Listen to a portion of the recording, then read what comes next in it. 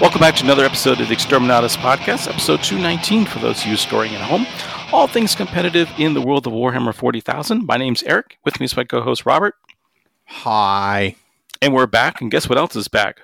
That's right, folks. According to GW's pre-orders, Maelstrom of War deck is back. Robert, what is this?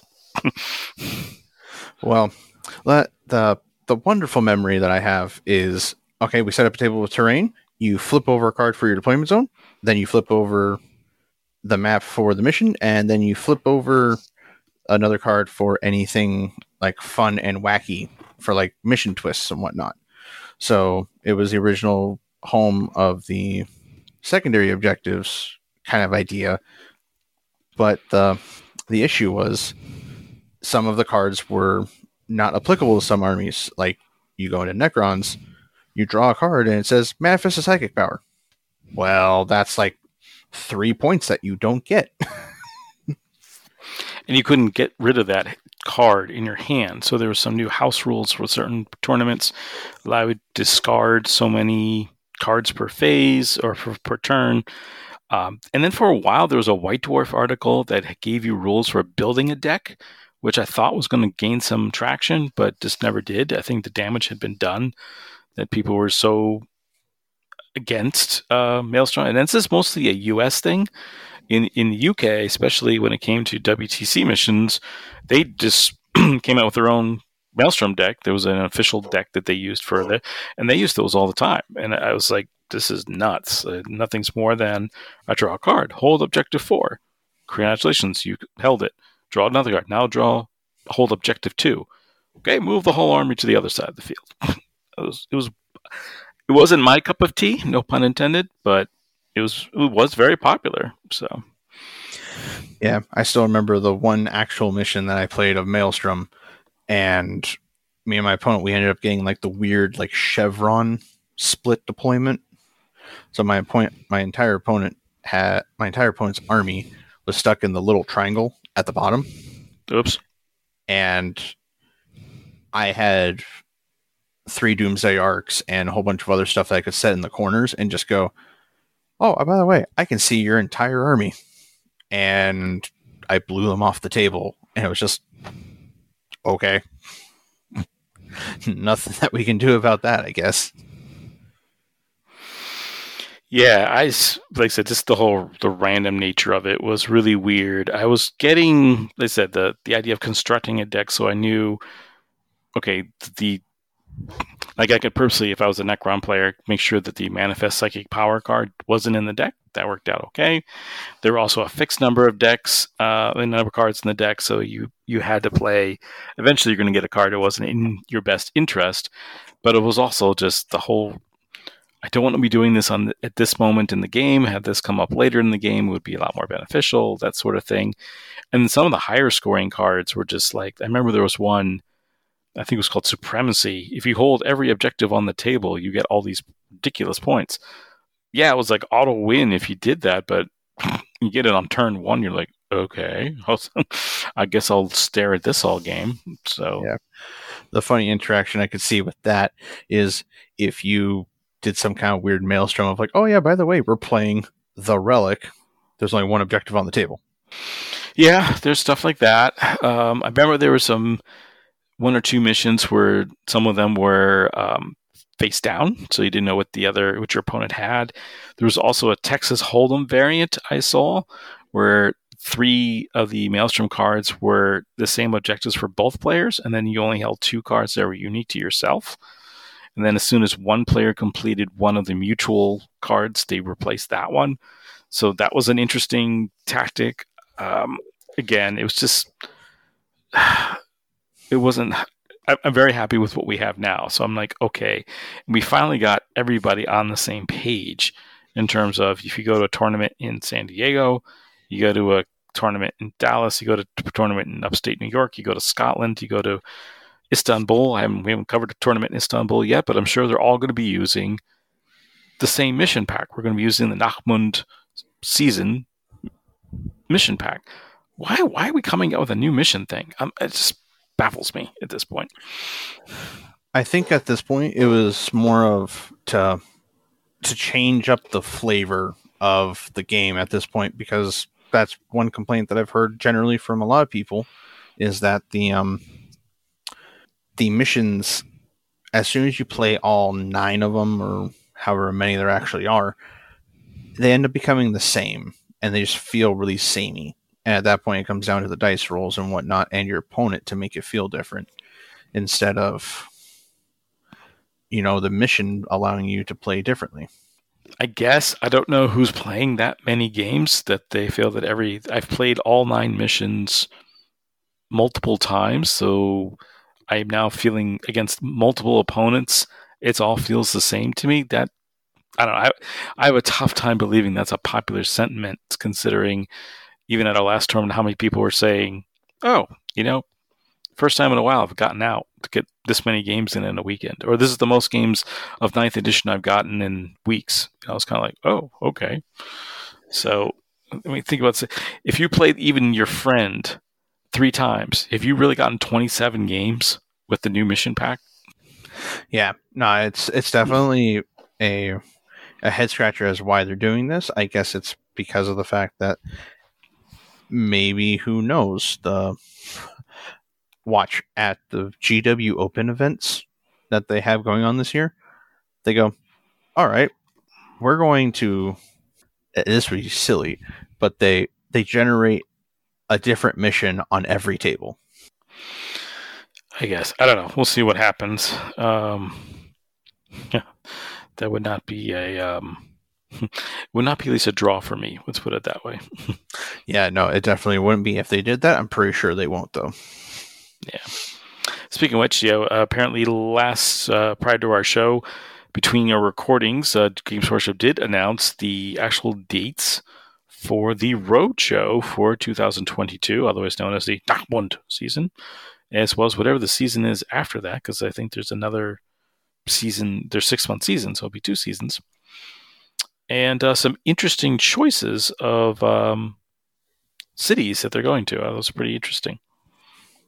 Yeah, like one of them was New Mexico. One of them was, I think, were they going to Florida this year? I don't know. I want to say they were. I'm going to pull up the article in a minute. I mean, the first thing is no repeat cities. I thought that was interesting. So it still has that roadshow feel. It hasn't really been said if they're going to be doing the same missions. Are they going to be doing new, terrain things or anything like that? I'm hoping that all that Eldar terrain I keep seeing in the pictures is coming out. But because some of that, yeah, go ahead. I was able to find the actual article with the exact cities and everything. Faster than I am. Excellent. So the fun bit is that in the first half of the year, they're starting on the West Coast. So the first one is going to be in Seattle, Washington. Yeah, my birthday weekend. Look at that. Yep, May 6th to the 8th. And then in June, we're going to have it in San Diego. And then for the second half of the year, which means it'll be a different mission book at that point, we have it in Chicago and then in Kansas City.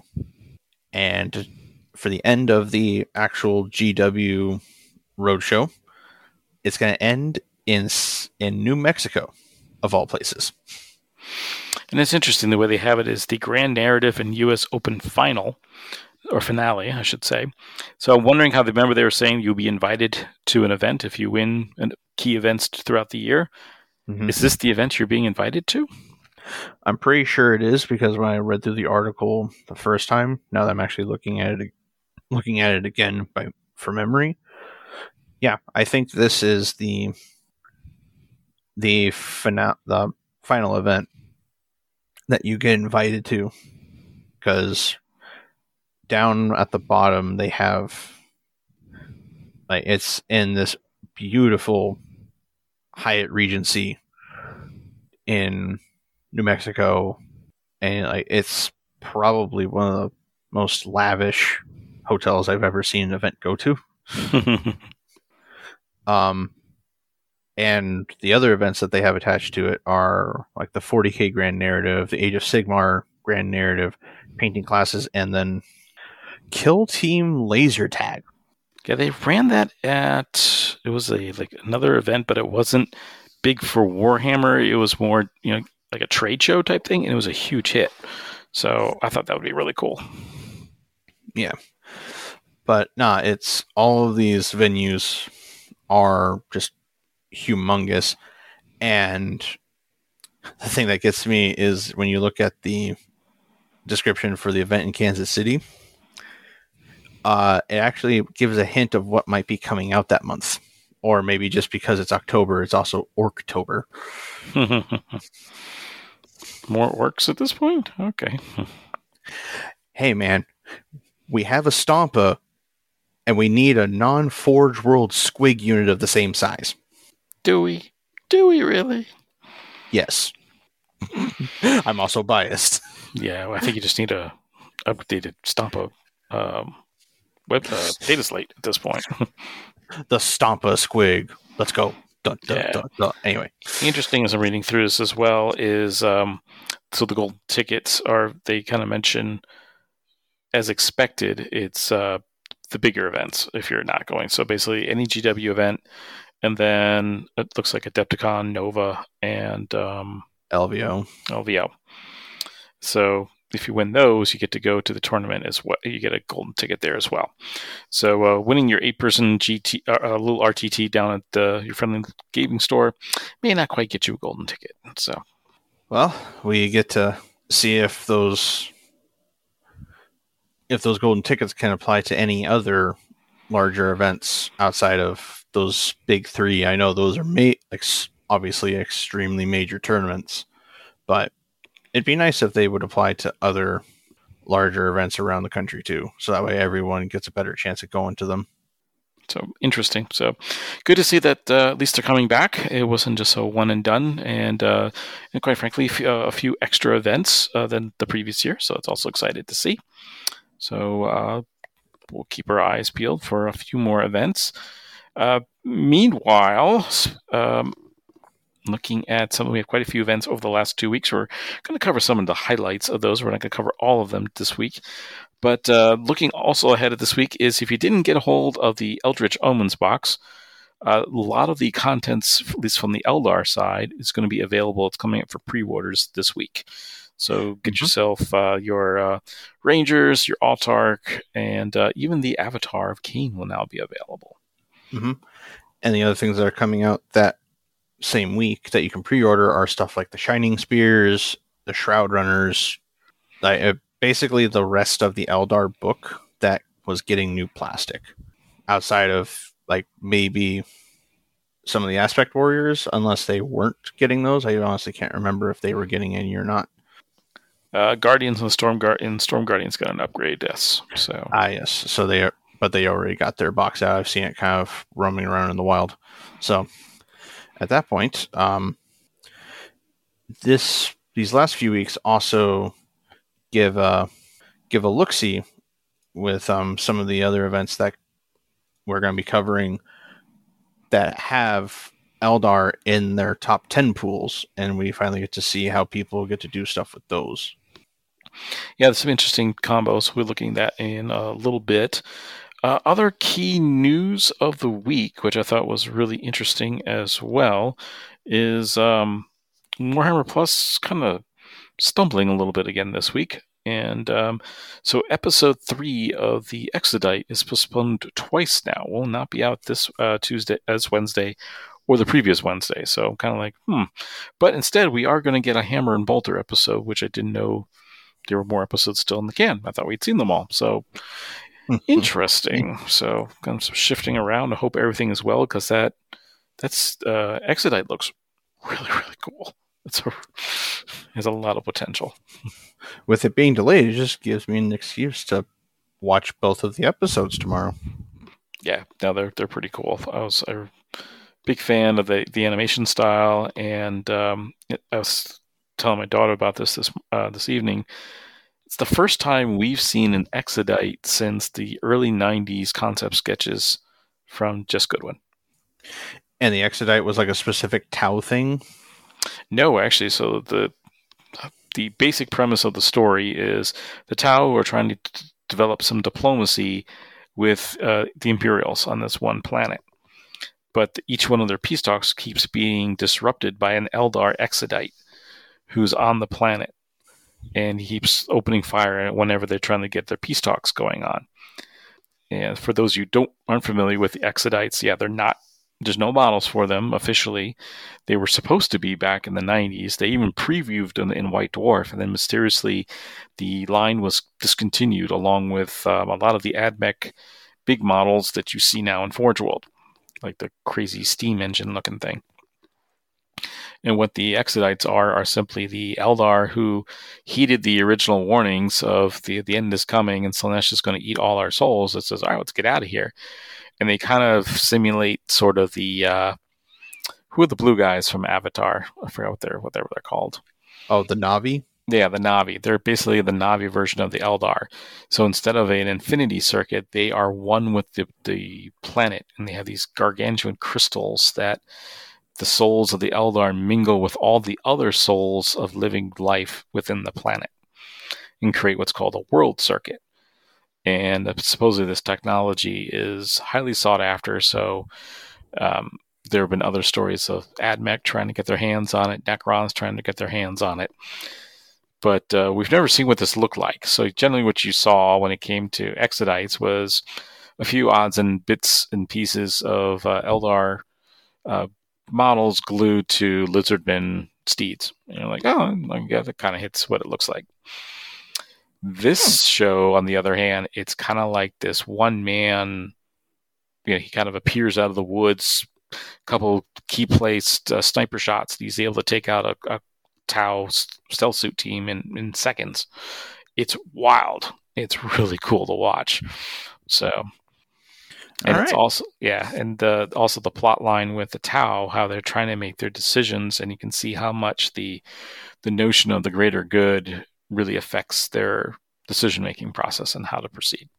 Yeah, the only clip that I've seen that I'm just like, okay, I need to watch this. You get to see not one, not two, maybe three Warlord Titans on screen all at once, and it's just like, what? Yeah, and they need them because they are battling against a Manta, which is the gargantuan $1,000 Forge World model that made to order and will take 9 months to get to your door. But was this foot wingspan or something ridiculous like that? Yeah, I think I've seen 2 of them in the wild. I've never seen one in the wild. I've never. So you're ahead of me on that. They are stupid big. Yeah. But no, I'll have to watch those tomorrow while I'm not doing anything. I was excited, but it's like, okay, come on, where the hell is episode 3? This is ridiculous. Anyway, so you may have heard 2 weeks ago we ran our event. So the Scorched Earth Open with much fanfare, and had a great turnout, a lot of great people, and a good mix of regular tournament goers as well as some new faces that I've never met before, which is always good to see. And in a new venue, so it's our first time at the Mesa Convention Center, where we partnered up with the Arizona Game Fair, which I was really surprised how much. So the Arizona Game Fair is sort of a board game convention that draws easily about 1,200 people the last few years. And we got a lot of foot traffic of people looking and says, miniatures are here this year. We're super excited. So I was like, oh, wow. Okay. So Robert, first of all, what thoughts on the venue and the event as a whole? Well, I knew I was going to enjoy myself because of the fact that I didn't have to fly or drive out of state for an event because yay, locals. The venue was definitely a change of pace from the last time being out in Glendale, because the Glendale space where like it's nice and spacious and whatnot, and you could easily fit just as many people. The accessibility to essentially the rest of the city from the venue is much more diverse out in Mesa than it is in Glendale. Because Glendale, sure, you can walk to just down the street and go to a lot of different food places, but out in Mesa, you could also hop in your car, drive maybe 5 minutes in almost any direction, and go to any food place that's nearby because it's a high traffic area. Whereas in Glendale, it was very much drive down to one street and either go left or right, and that's about it. And yeah, the fact that people could come in and see the event that aren't participating, I know there was my game in my last round. I think I looked up at the door into the entrance of the gaming hall, and I saw like 4 or 5, maybe even 6 different people that weren't playing in the event watching mine and our friend Mark Whitaker's game for something about like 5 or 10 minutes each. And I'm just like, oh, you're a new face. And I have to say that every time I look up because it is legitimately a new face. Yeah, that part was really exciting. It was definitely, in terms of the venues and locations and all that, yeah, it's one of those when you're trying to find, a location when it comes to running a tournament. One of the appeals, for example, of the Ocotillo Onslaught and the previous Scorched Earths were at the Glendale Civic Center, was that there was restaurants within walking distance, but you're also 10 minutes from the Glendale, I just blanked, Westgate area, which is just wall-to-wall bars and entertainment, and that's where the Coyotes play, as well as the Arizona Cardinals. So it's a lot of shopping there for the Warhammer Widows, and there's a lot to do there, but it is a good 8-10 minute drive. So it's just like, okay, so made it a little bit different. Mesa also offers quite a bit, and also there was a concession stand on site, which was kind of nice as well for the game fair. So that was a lot of fun. So yeah, the only issue I did have is something that reflected off of a lot of people, was mainly the fact that there was a rumor about food trucks being there, but the food trucks ended up not being there. Yeah, I don't know whether they just didn't come, where that was not an actuality, or did they come to an entryway that, because the convention, like I said, with that many people, 1,200 or so attendees, it's spread across 3 buildings in this complex, and where they just at the main area where the registration tables were, or they'd not come to the miniature area, I'm not sure. So, yeah. And that's the thing that no one could control at that point. So it's like, okay. Yeah. No, I agree with you there. There's definitely some areas I got like notes for, okay, what can we work on for next year? And that was the one of them. It was interesting. There was also a concession stand in the hall, where we were running both our event as well as the Age of Sigmar event. And I was going, all right, if there's food trucks are going to be here, how much does that cost to bring in? So, So that was one of the things there. I was super excited to see that the terrain project came through, and I really have to thank the team for doing that. Matt Ball really took that under his supervision, and a team of people, including you, Robert, were part of that. And seeing that finally realized on the table was really cool to see. Yeah, it definitely turned out better than I could have imagined it was going, because I think I made all of maybe 2 foam mountain pieces, along with breaking them into pieces to be made into those mountain pieces, because my work schedule didn't allow me a lot of time to sit there and do very much. But I knew, at least being there, I got to help.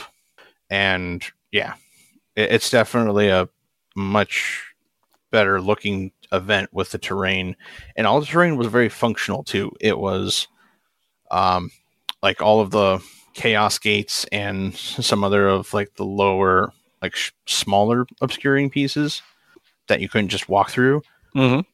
Completely game changing sometimes, because it was just, oh yeah, here's this really thin but really wide oval that you could just hide behind. And then the buildings were nice and tall enough that people, even with gorilla hands like myself, could reach in there and put a model in there. And the fact that they were removable from their bases for the sake of checking actual position and whatnot was also a big help. Yeah, because those could come in handy if you're something like a Harlequin troop that you're going, by the way, I'm Spider-Man, I'm jumping over the building and behind you, but I need to squeeze in there and my model is half the size of you. So give me a minute. Right. So good. I'm glad to hear it was very playable. Any strange interactions with, because we had one player I know with a brass scorpion. I was like, oh, I haven't seen one of those in a while. And we had no knight players. Interesting. But, just curious if there were any, a couple kill rigs. I'm curious how they fared and all that. Generally following the same logic that you and your opponent, like obviously the man with the brass scorpion, I give him a solid 2 claps of just, way to go, man. You brought the biggest model in the entire event. The only thing that could top him would probably be a Manta. Okay. or a Marauder Bonner. But, well, actually, he came close. There was a Stompa there. Essentially, like, the way you would figure it out is you would go, all right, this is the initial placement of the terrain. And then if you're playing something larger like that, you ask your opponent to present the model in that space and go, can he fit? And as long as you could find one spot for him to fit, the terrain could be there. Because I know there was one game that I had against Tyranids where that actually became an issue because the person had 2 hero duels and they needed to fit them. Their bases are just over like 5 inches wide or something like that. Just gigantic donuts. So we needed to make sure that they could fit. But otherwise, nothing like super awkward or anything like that. Cool to hear that. Yeah, and you can check, go on to the Smite Club YouTube page, and it actually will have the event, all five games of the top table were streamed, so you can take a look at those and get an idea what the terrain looked like for yourself, and get a good idea of what we're talking about here. You can get an idea of the type of terrain we had. I'm trying to remember on the top table. I believe that was also one of our chaos tables. I'm trying to remember. But we had basically 4 central themes. So depending what row tables you're in, you had that particular theme, and relatively balanced from table to table. So we're very excited. All came together really well. Yep. From the sounds of it, from everyone, there wasn't any major feel bads about terrain. It wasn't like, oh, by the way, I can totally see you past this because of X reason. It was, no, like, actually get down, true line of sight, can I, yes, no, like super cut and dry, no like minutiae, like, oh, this piece of Eldar thing is blocking the tip of my bike spear, you can't see him. It's like, nah, man, I can see him, come on. Are you a gamer that has more bare plastic than you have time to paint? Do paintbrushes spontaneously combust when you hold them? If either of these is true, contact White Crow Studios and get your models painted by a college-trained professional painter. You can contact Bo at whitecrow.commissions@gmail.com and view his previously painted models at White Crow Studios on Facebook. Speaking of feel-bads, just as the head judge there, I had to make a few rulings here and there, and probably, I guess, a lessons learned, I guess, is the best way to describe it. And lesson 1, read the packet. 80% of the questions I was asked in the 7 days leading up to the event were already addressed in the packet. That we made some revisions when we got closer to being the terrain finished. We want to make sure people had an idea what the terrain would look like. But in terms of cutoffs for rules and all that, that was written back in January. Apparently nobody cared to look at it, so it was pretty funny. In a more serious tone, though, I would say this. This a good practice would be, number 1, each start of your command phase, look at your, as you're scoring your primaries at that point, and any secondaries from the previous turn.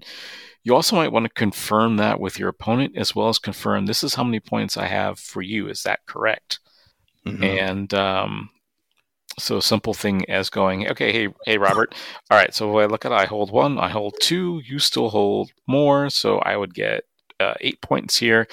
And so that puts me at this number. Correct me if I'm wrong, you have 2 turns of stranglehold, and this many for grind it down, and you've only rotted once. Is that correct? Would that take 10 seconds? So Yeah, like I know there was one game where my opponent was playing Ultramarines, and every time we both ended up taking raised banners that game, and every time I would go down the checklist of scoring during the command phases, I literally just went straight down of like, here's the primaries, check, scan back over the table, look at whatever I can find, like banners or whatever, and just go down the checklist. And sometimes things were easier to remember, like, oh, you got this at the end of your turn, you got this last turn, all this, like anything else that you might have not been able to do right away. And I think my number one asked questions was, did you get my banners? Did you get my banner points? And I'm just like, yes, just give me a second. I have to go down a checklist. mm-hmm. So that came from multiple opponents, but that as long as both people are either active or agreeing or disagreeing, if both people are active, agreeing or disagreeing about the score, then you guys can find the errors before they become an issue.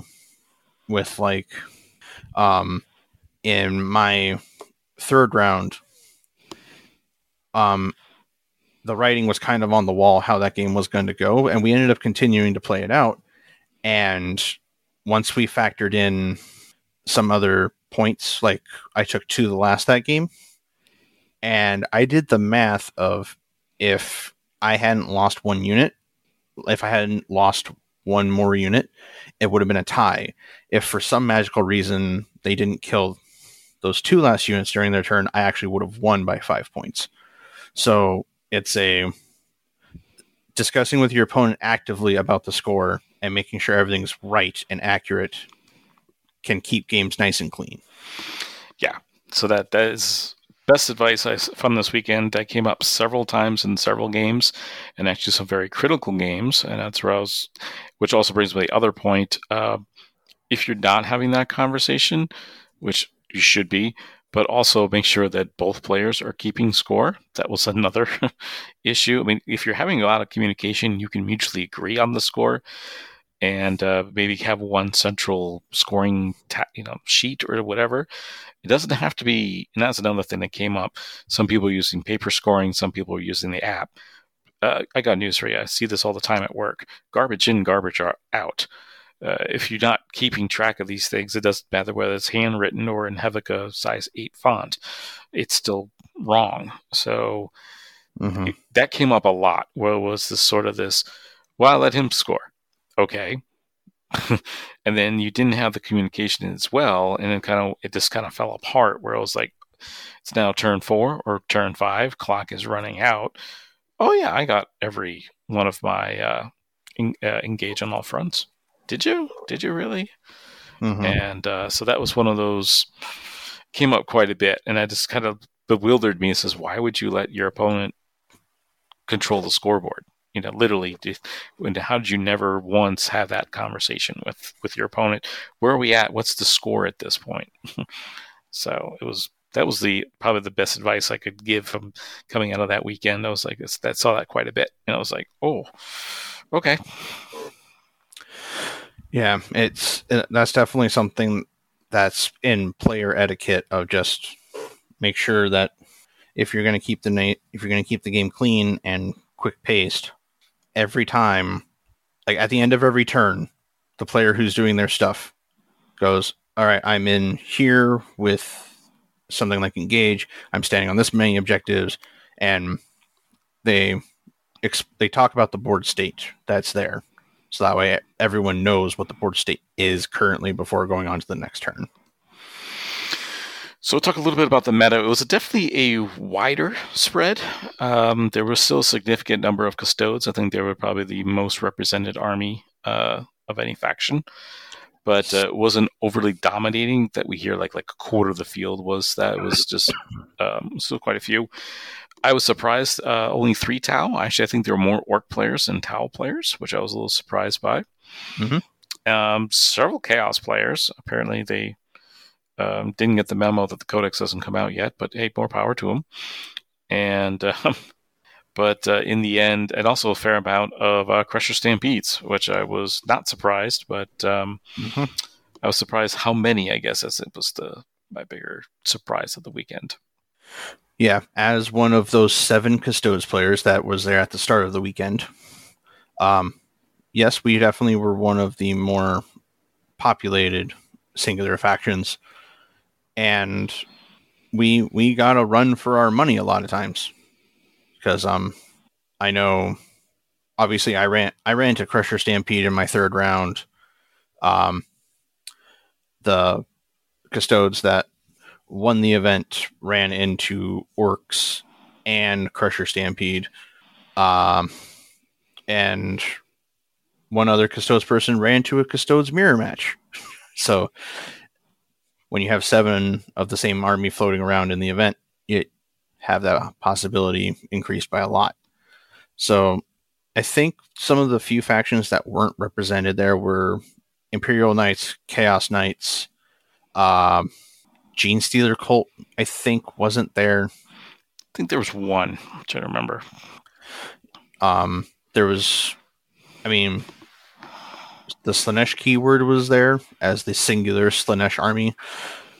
I don't think there was any. Yes, there was a singular Gene Stealer Cult player. Death Guard wasn't super popular. There was maybe like 2 or 3 of them. Only like a single Death Watch player. So there was a lot of variety in the meta for this event, and I'm glad that people still showed up with the fact that Custodes and Tau are as powerful as they are. Yeah, so overall, a lot of people had a really good experience with it. A lot of the feel bads, I think, had to do more with the game, the state of the game, in terms of the meta at the moment. Mm-hmm. And the good news is, it's already changed. It's so, and then some of those players who I've had a chance to speak to after the event, cooler heads have prevailed, kind of went, yep, I'm excited for what the newer books are bringing already. And some of the previews already from the new Tyranids at this point. So, it's always the hard part when it's your army hasn't gotten your turn at this point. It's a little rough, but especially when there's a big disparity, like we just saw in 8th edition, difference between Index versus Codex 40k was a very big change. Same situation we have here in 9th edition. So, but for the most part, it was still a really good event and really good to see everyone. And overall, some really good games. But I have to admit, knowing that what was looming on the horizon. As I was working on my new list, because I was, okay, I've got to get back into my league games and seeing what was on the tables. I'm like, I think I have a few answers now that maybe I didn't have 2 weeks ago. So can't wait for what some of these new armies will bring.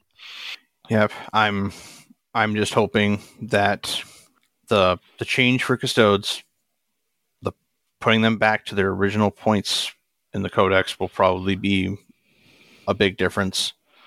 Because then at that point, you won't see 8 Terminators running around being only 480 points of your list. And also, I can't remember if bikes went down or not off the top of my head, but if they did go down, making them go back up in points will make it so that, I can't bring 11 bikes anymore. Yeah. So it was interesting to see some of that, but interesting. It is pretty clear that your Misericordias are free. So I was like, okay. So, Yep.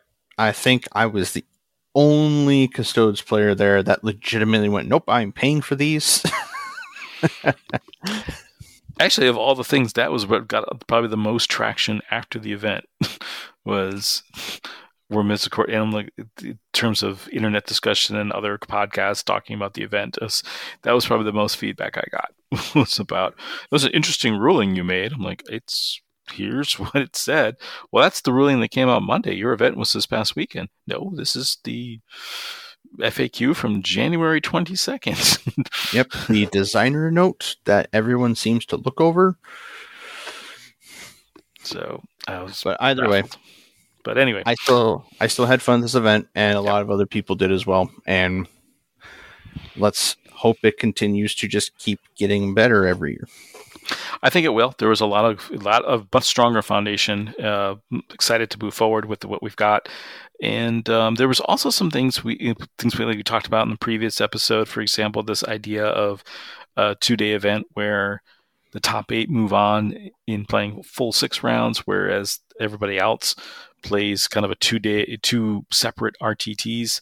That's kind of appealing because one of the problems we have with the arrangement we had this year, and it's one we want to fix for the next year, is being able to play 6 full rounds and not cut it short at 5, because we did end up with 2 undefeated, and we expect to grow the next year. So obviously we're going to need those 6 rounds to differentiate. By having a top cut of 8 players, you're guaranteed an undefeated player. So I think it'll work out much nicer. There were a lot of players that could only play one or the other day, so we could be able to draw them in. So that was another opportunity there. So there's just a lot of stuff to still to work on, and but very excited how it all came together. And looking now, we're planning out our fall event and see how that comes together. Yep. So we can continue to gush about our own event as much as we want with how awesome the terrain is and how awesome the venue is. But I know a lot of people are actually curious in what took the event. So the top 5 placings for this event.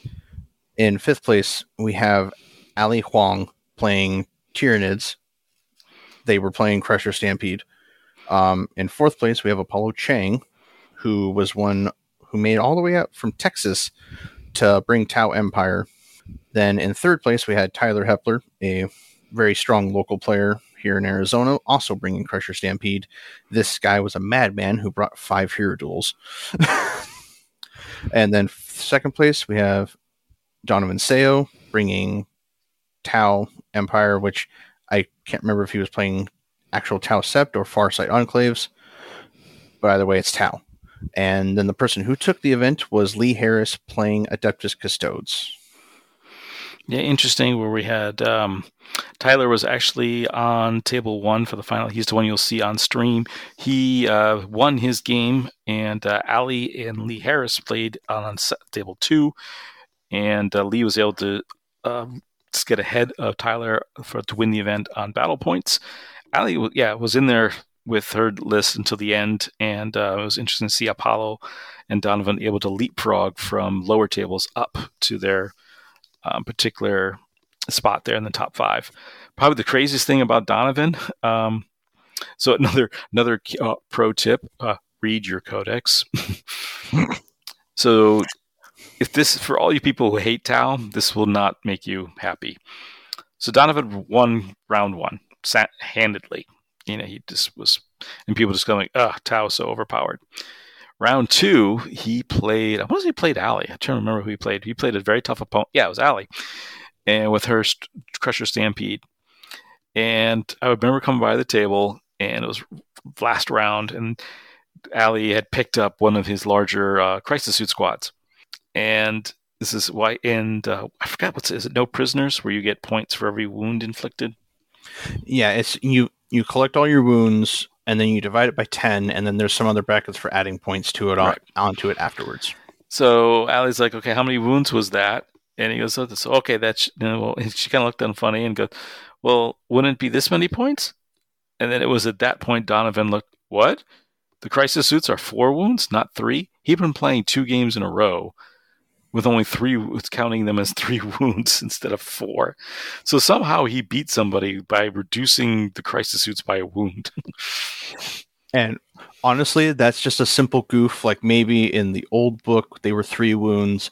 I never picked up the old Tau book. So at that point, it's I can't knock him for forgetting it. Oh, no. Like on a regular basis, I'll look at my bikes and I go, da da da da da. You're still 4 wounds. Wait a minute, no, they went up a wound. They're 5 wounds each now. God dang it!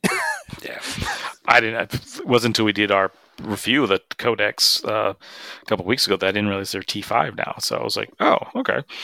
Mm-hmm. But yeah, so give you an idea to how strong the Tau are. But that was pretty funny to watch that happen.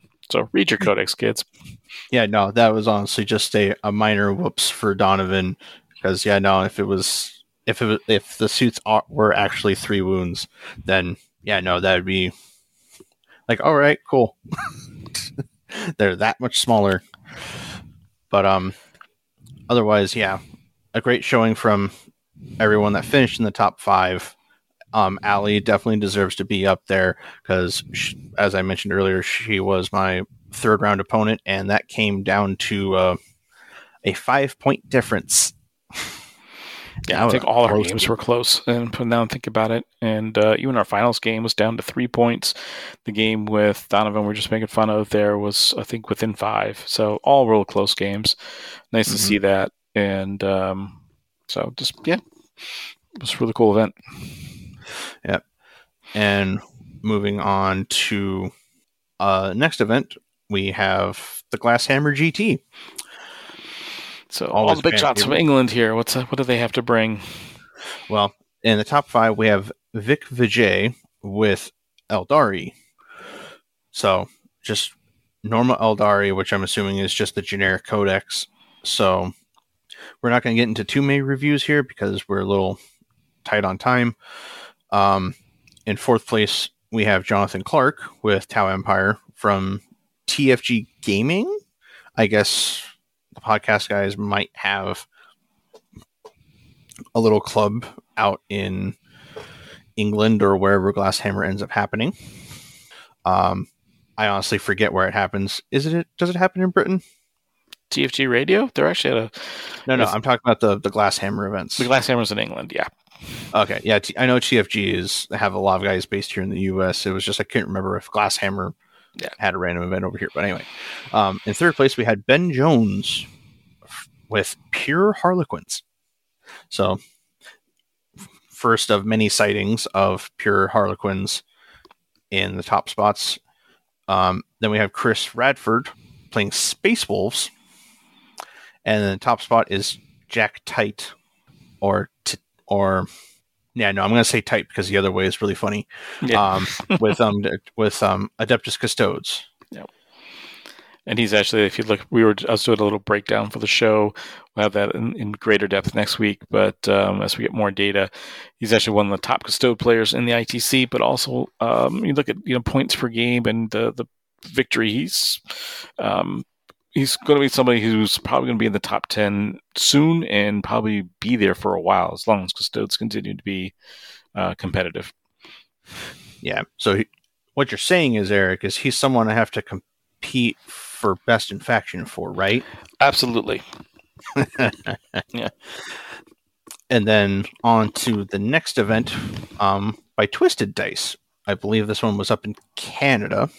I might be wrong on that. So, quote, do not quote me on geography. I am bad at remembering where things happen. But in 5th place, we have John Hickton playing Tyranids, which I can only assume is probably Crusher Stampede. And in 4th place, we have Lee Jones playing just Chaos Demons.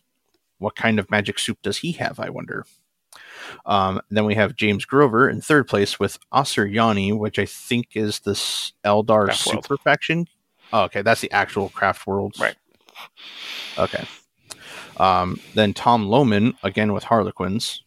And taking it all is Grant Howarth. I think that's how you pronounce it.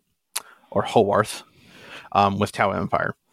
So Tau are still prominent, but interesting to see a lot more. I mean, Craft Worlds were just nowhere to be found, and now like, oh, look at that, look what we found. So yeah, no, it'll definitely be interesting to go back and look over those lists for myself to see exactly what people are playing, because I know Harlequins are just a buzz on the internet. Yep. And then moving to the CAG Bash 15. I believe that one is US locked. In San Diego. Yeah, that's what it is. In 5th place, we have Jason Crosby with Tyranids. It seems that Tyranids are a firm, like 4th and 5th place kind of thing. We have Jason Snagowski. That's a name. With Tau. Then we have Brandon White with Eldari. We have Daniel Sanson with True Kari, and then Matt Estrada with Tau Empire. So interesting. I mean, what continues to be. I mean, if you can beat Crusher Stampede, um, Tau of all shapes and sizes, and Custodes, then you're pretty much guaranteed a win. So, and interesting enough, it seems as if Harlequins particularly bring that. So but the trick is finding the right combinations with, because especially now with the new rule that you can only bring one sub-faction per army, or per army. So it's make it a little difficult. So especially when I was looking at some lists here that we were talking about, and also just it was a 5-round event in Western Australia where they did all 5 rounds in one day, kind of an Iron Man event. There were a few interesting lists there as well. So, I mean, the ability to turn off invul saves and still hit you with a high AP weapon is great for Custodes. Being able to get some high damage, high attacks is really good against some of the monstrous creatures, although I'm really questioning how many 5s and 6s to wound can you really roll. There's not a lot of access to getting rerolls to wound, as well as getting much above strength 4 in those new books. And then when it comes to Tau, I mean, it's just, best advice I heard is you got to learn what it feels like to be punched in the face by Tau, and then learn to play the game. It's not just it's not list on list. It's definitely a army that plays differently than everybody else. Yeah, it's definitely if you play pure Harlequins into anything, they're very much they're a high skill level army to play effectively, is the way I look at it. Because if you can't play effectively with essentially like 3 different kinds of units, then you can only roll so many 4-up and vulnerable saves before your army just kind of falls off the table. And that's where that Luck of the Laughing God helps with that. And but still, yeah. I remember when the Harlequins, the Codex came out for the first time, and it was like, okay, they're redoing them and see what they're going to be like. And I remember, so it was the guy's first time playing, so he was still getting his feet wet with it. And a squad of 5 players took out a 10-man Marine squad with wounds to spare. It wasn't even close. I don't think. Unfortunately, of course, because he wiped out the squad, they're sitting in the open. And the very next turn, a second Marine squad bolted them down without any breaking a sweat. So it's just one of those learning to, position yourself in the right way. But they will blend through just about anything right now in the top 3 lists. Mm-hmm. So it's just like, wow, okay. Yeah, I honestly need to run headfirst into them before Dallas, so that way I can so I know what to expect and watch my Custodes army just die. Well, I'll be more than happy to oblige, because I just went through my Harlequin pile of shame. First of all, I was rather shocked how much I had. I was like, really? Where did all this come from? And I'll be splashing them in as a traveling player's patrol into my Drukhari army, and I'm super excited because the more combinations I'm coming up with to work with, and I'm just trying to find now what elements Drukhari bring, or for that matter, do I bring Craft World? Do I even think about an army so I can mix and match into the same detachment to complement what they bring to the table? So. Mm-hmm. And then to go back to just the last 2 events that I have on the docket here, we have the Here We Go Lads. That's the name that I've seen around a lot. It seems like a long-running event. In 5th place, we have Jarrett Robinson with Deathwing. It looks like Deathwing has become more popular again. I think it might be because of the fact that Crusher Stampede and stuff like that can get to such high strength that always being transhuman is an amazing thing. Then we have Morgan Timpai with Farsight Enclaves, so Tau. And then we have Justin Von Sick with Space Wolves. And then we have Brian Malpass with Just Chaos. And then we have Jacob Donlin with specifically Ulthwé, so Eldar. Yeah, that surprises me a little bit. I think early on we thought Ulthwé would be the easy choice coming through because it gives you the feel no pain right off the bat, and I guess it gives you also a few bonuses to casting. But I'm curious to see what's in the list and how it works, and see what other Eldari lists come through the woodwork as more players get a little more practice with them. Mm-hmm. And then the last event is the Free State GT. The top 5 here is Scott Thompson with Tau, Matt Neely with Farsight Enclaves, Ryan Olson with Ulthwé, Zach Kerstetter with Drukhari, and then Dan Salmons with Asuryani. Interesting. All right, let's see. Dan Salmons. I want to say in the past he was more of a Chaos player, but maybe I'm thinking of the wrong player. But nice to see him take the event, and that's definitely somebody to watch. Hey listeners, this is Raymond with the Extreme Anonymous Podcast here to talk to you about KR cases. If you're like me and you're constantly looking for that better way to store your armies, then look no further than KR cases. That's right, this is the foam company known for their soft blue foam in the cardboard cases. They're a great way to mix and match whenever you're heading out for that next tournament. You can just swap out those boxes and no need to worry about switching the foam in and out. They're sturdy, the boxes help protect your models, and when you order, they come fast, the order is right, and for a better price than the other guy. So go to krcases.com, and when you place your order, be sure to mention the Exterminatus Podcast. Give you an idea, prior to this weekend, the top Eldari player was Brody Middleton with 297 points through 2 events. In perspective, the top AdMech player has 500 points in the ITC. Yeah, I mean, that consecutive win record can definitely change how the points work out. Yeah, absolutely. Here's another Suryani. The top player this so far before this weekend was Nathaniel Williams. 3 events, 344 points. So he was only averaging 111 points per event. Put that in perspective, the top Custodes players, here I'm going to go down. It's Ryan Snyder's top with 752 points through 4 events.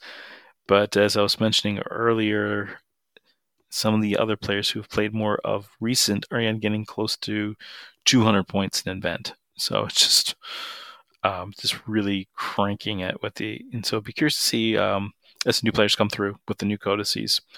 Do we see that continue to grow with that? But a little diversity, or will they just bring everybody down and kind of balance out the field again? Yeah, it is definitely one of those things of the meta will most likely, I wouldn't say aggressively change, but it will definitely shift. Because right now, if you can bring a lot of higher strength, you don't need strength 8 to kill Custodes. What you need is just volume of fire at strength 5. That's what you need to kill Custodes. Well, what you use to kill Custodes can also kill Tau, because Tau are on average the same toughness and about the same number of wounds across the entire army. At that point, they just don't have the ability to turn off your rerolls and transhuman themselves, like give and take. But then the skew is Tyranids with their Crusher Stampede. All of that stuff makes the army average toughness of like 7. Right. So yeah.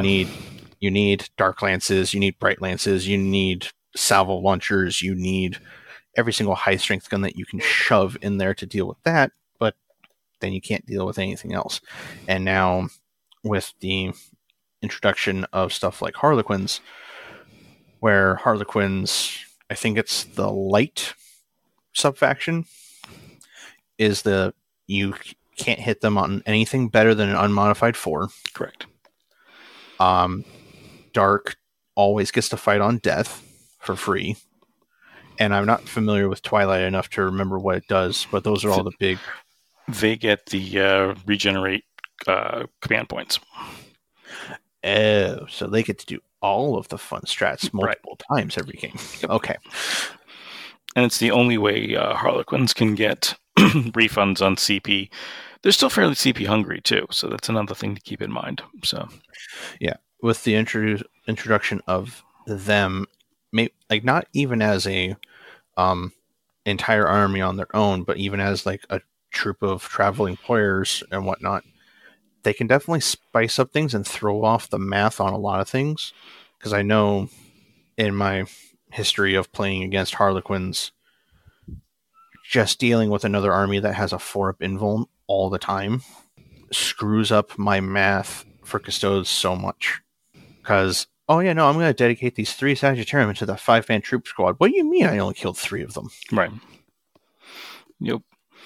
And interesting with some of the previews now coming out for Tyranids. The big question that's still out there is Crusher Stampede still viable with the new codex?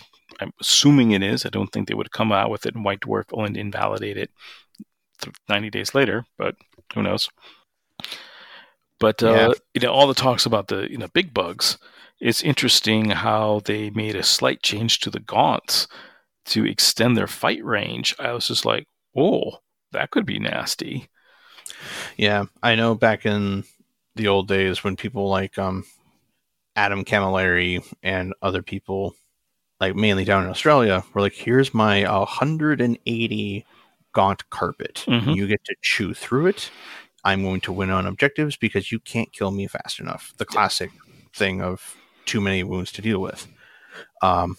And that plays well into things like Custodes, where, sure, we take the Dakatarai kata against you, which means you only get a pile-in and consolidate of 1 inch.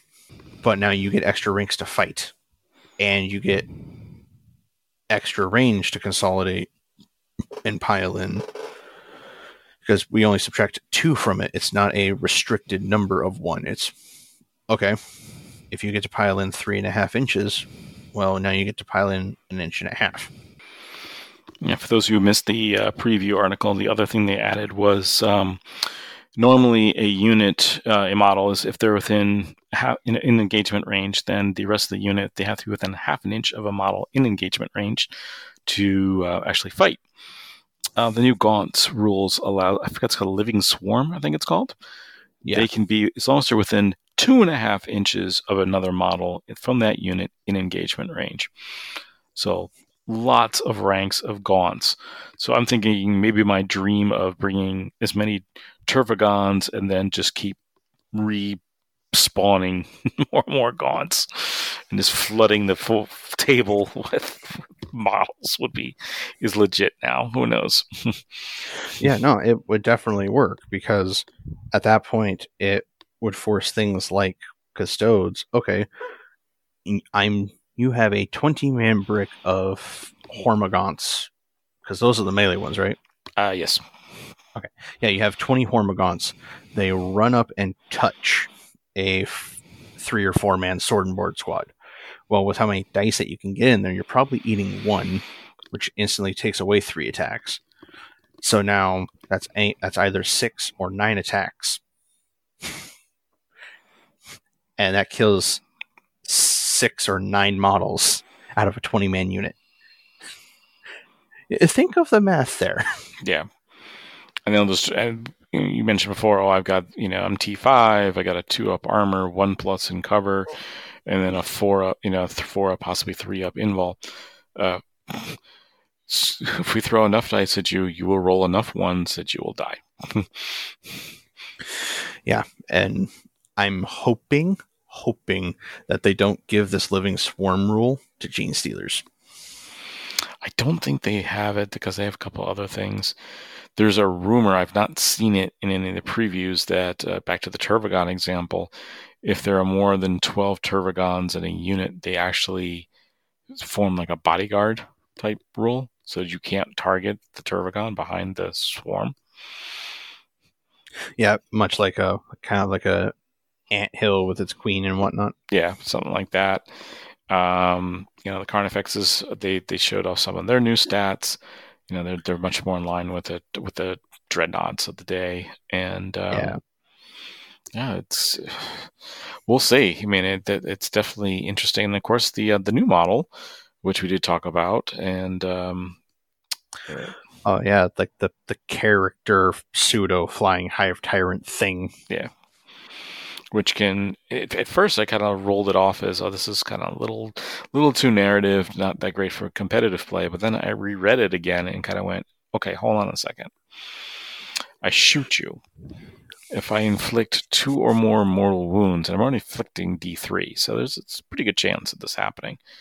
On a 4+, so okay, let's do the math. So basically, so 2/3 divided by half is 1/3. So basically, we should have made it simple. On a 5 or a 6, you become infected, and not only does a Ripper Swarm come flying out of that unit for free, it turns off OPSEC.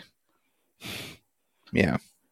And I'm thinking, like, how many armies rely on, fairly durable, but, pretty mediocre units that can hold objectives for you. I'm like going, oh my God. So now you can just turn those off and then throw your faster Griblies on that objective and swipe them, before the end of the command phase. I'm like, uh-oh. Yeah. And even if that doesn't work, the attack profile on that thing is pretty okay from what I remember. Yeah, we'll have to see how much that really plays into the big scheme of things. I mean, the other thing, really, what I want to see from that Tyranid Codex, hopefully we'll see more in the previews this coming week, is the old-fashioned action monkeys from that army, the Lictors and Death Leaper and stuff like that. They don't work anymore because we're all one model units. What is the new action character, action unit for Tyranids? Is it going to be gargoyles now? Do you Tervagons and Harmagons? You throw out a few units of 5 just to get, or 6 to get stuff done? What is it going to look like? So, yeah, honestly, I think there's going to be 2 ways to play Tyranids competitively. One is going to be just a Crusher Stampede with the new rules, and then someone somewhere is going to figure out how to do the Horde Gaunts like before. Right. So I'll be curious to see that. I still have not given up on Genestealer Cult. I just understand that they're a very difficult army to play, and I think we're going to see some of those players rise up and surprise a few people, because they bring a lot of tricks to the table that honestly you just don't get enough reps against. And so I'll be curious to see how that all comes together. Yep. All right, so let's wrap things up here. Let's talk about your ITC top 10. And starting with in 10th place from England, Mike Porter. Coming in at 779 points, 9th place, Matt Robertson, also from England, 786. 8th place, Joseph Gillespie. 7th place, Jack West. 6th place, Jay Sebron. 5th place, Ryan Snyder. We mentioned him before. He one of the top players with Custodes. We'll see if he's able to hold on to it. He's historically been a fast starter in the ITC and then faded towards the last 3 months of the season. 4th place, Jamie Balcom. 3rd place, Sean Rice. 2nd place, Cyclops himself, James Marsden, with 893 points. And in 1st place, still hanging in there, is Quinton Johnson. He's got a 5-point lead over James at 898 points. Just keeping in the frame of reference, except for our 9th and 10th place players who got 4 events under their belt, the rest of the top 10 already have competed in 5 events so far this season. So get out there and play. I know I am. Yeah, I need to get down to the tournaments behind me. I've got a list that I'm going to run through some paces, and I got a little hobby bench work to do, and going to be trying it hopefully this week. So get some practice in. I'm still free Monday. I will take you up on that.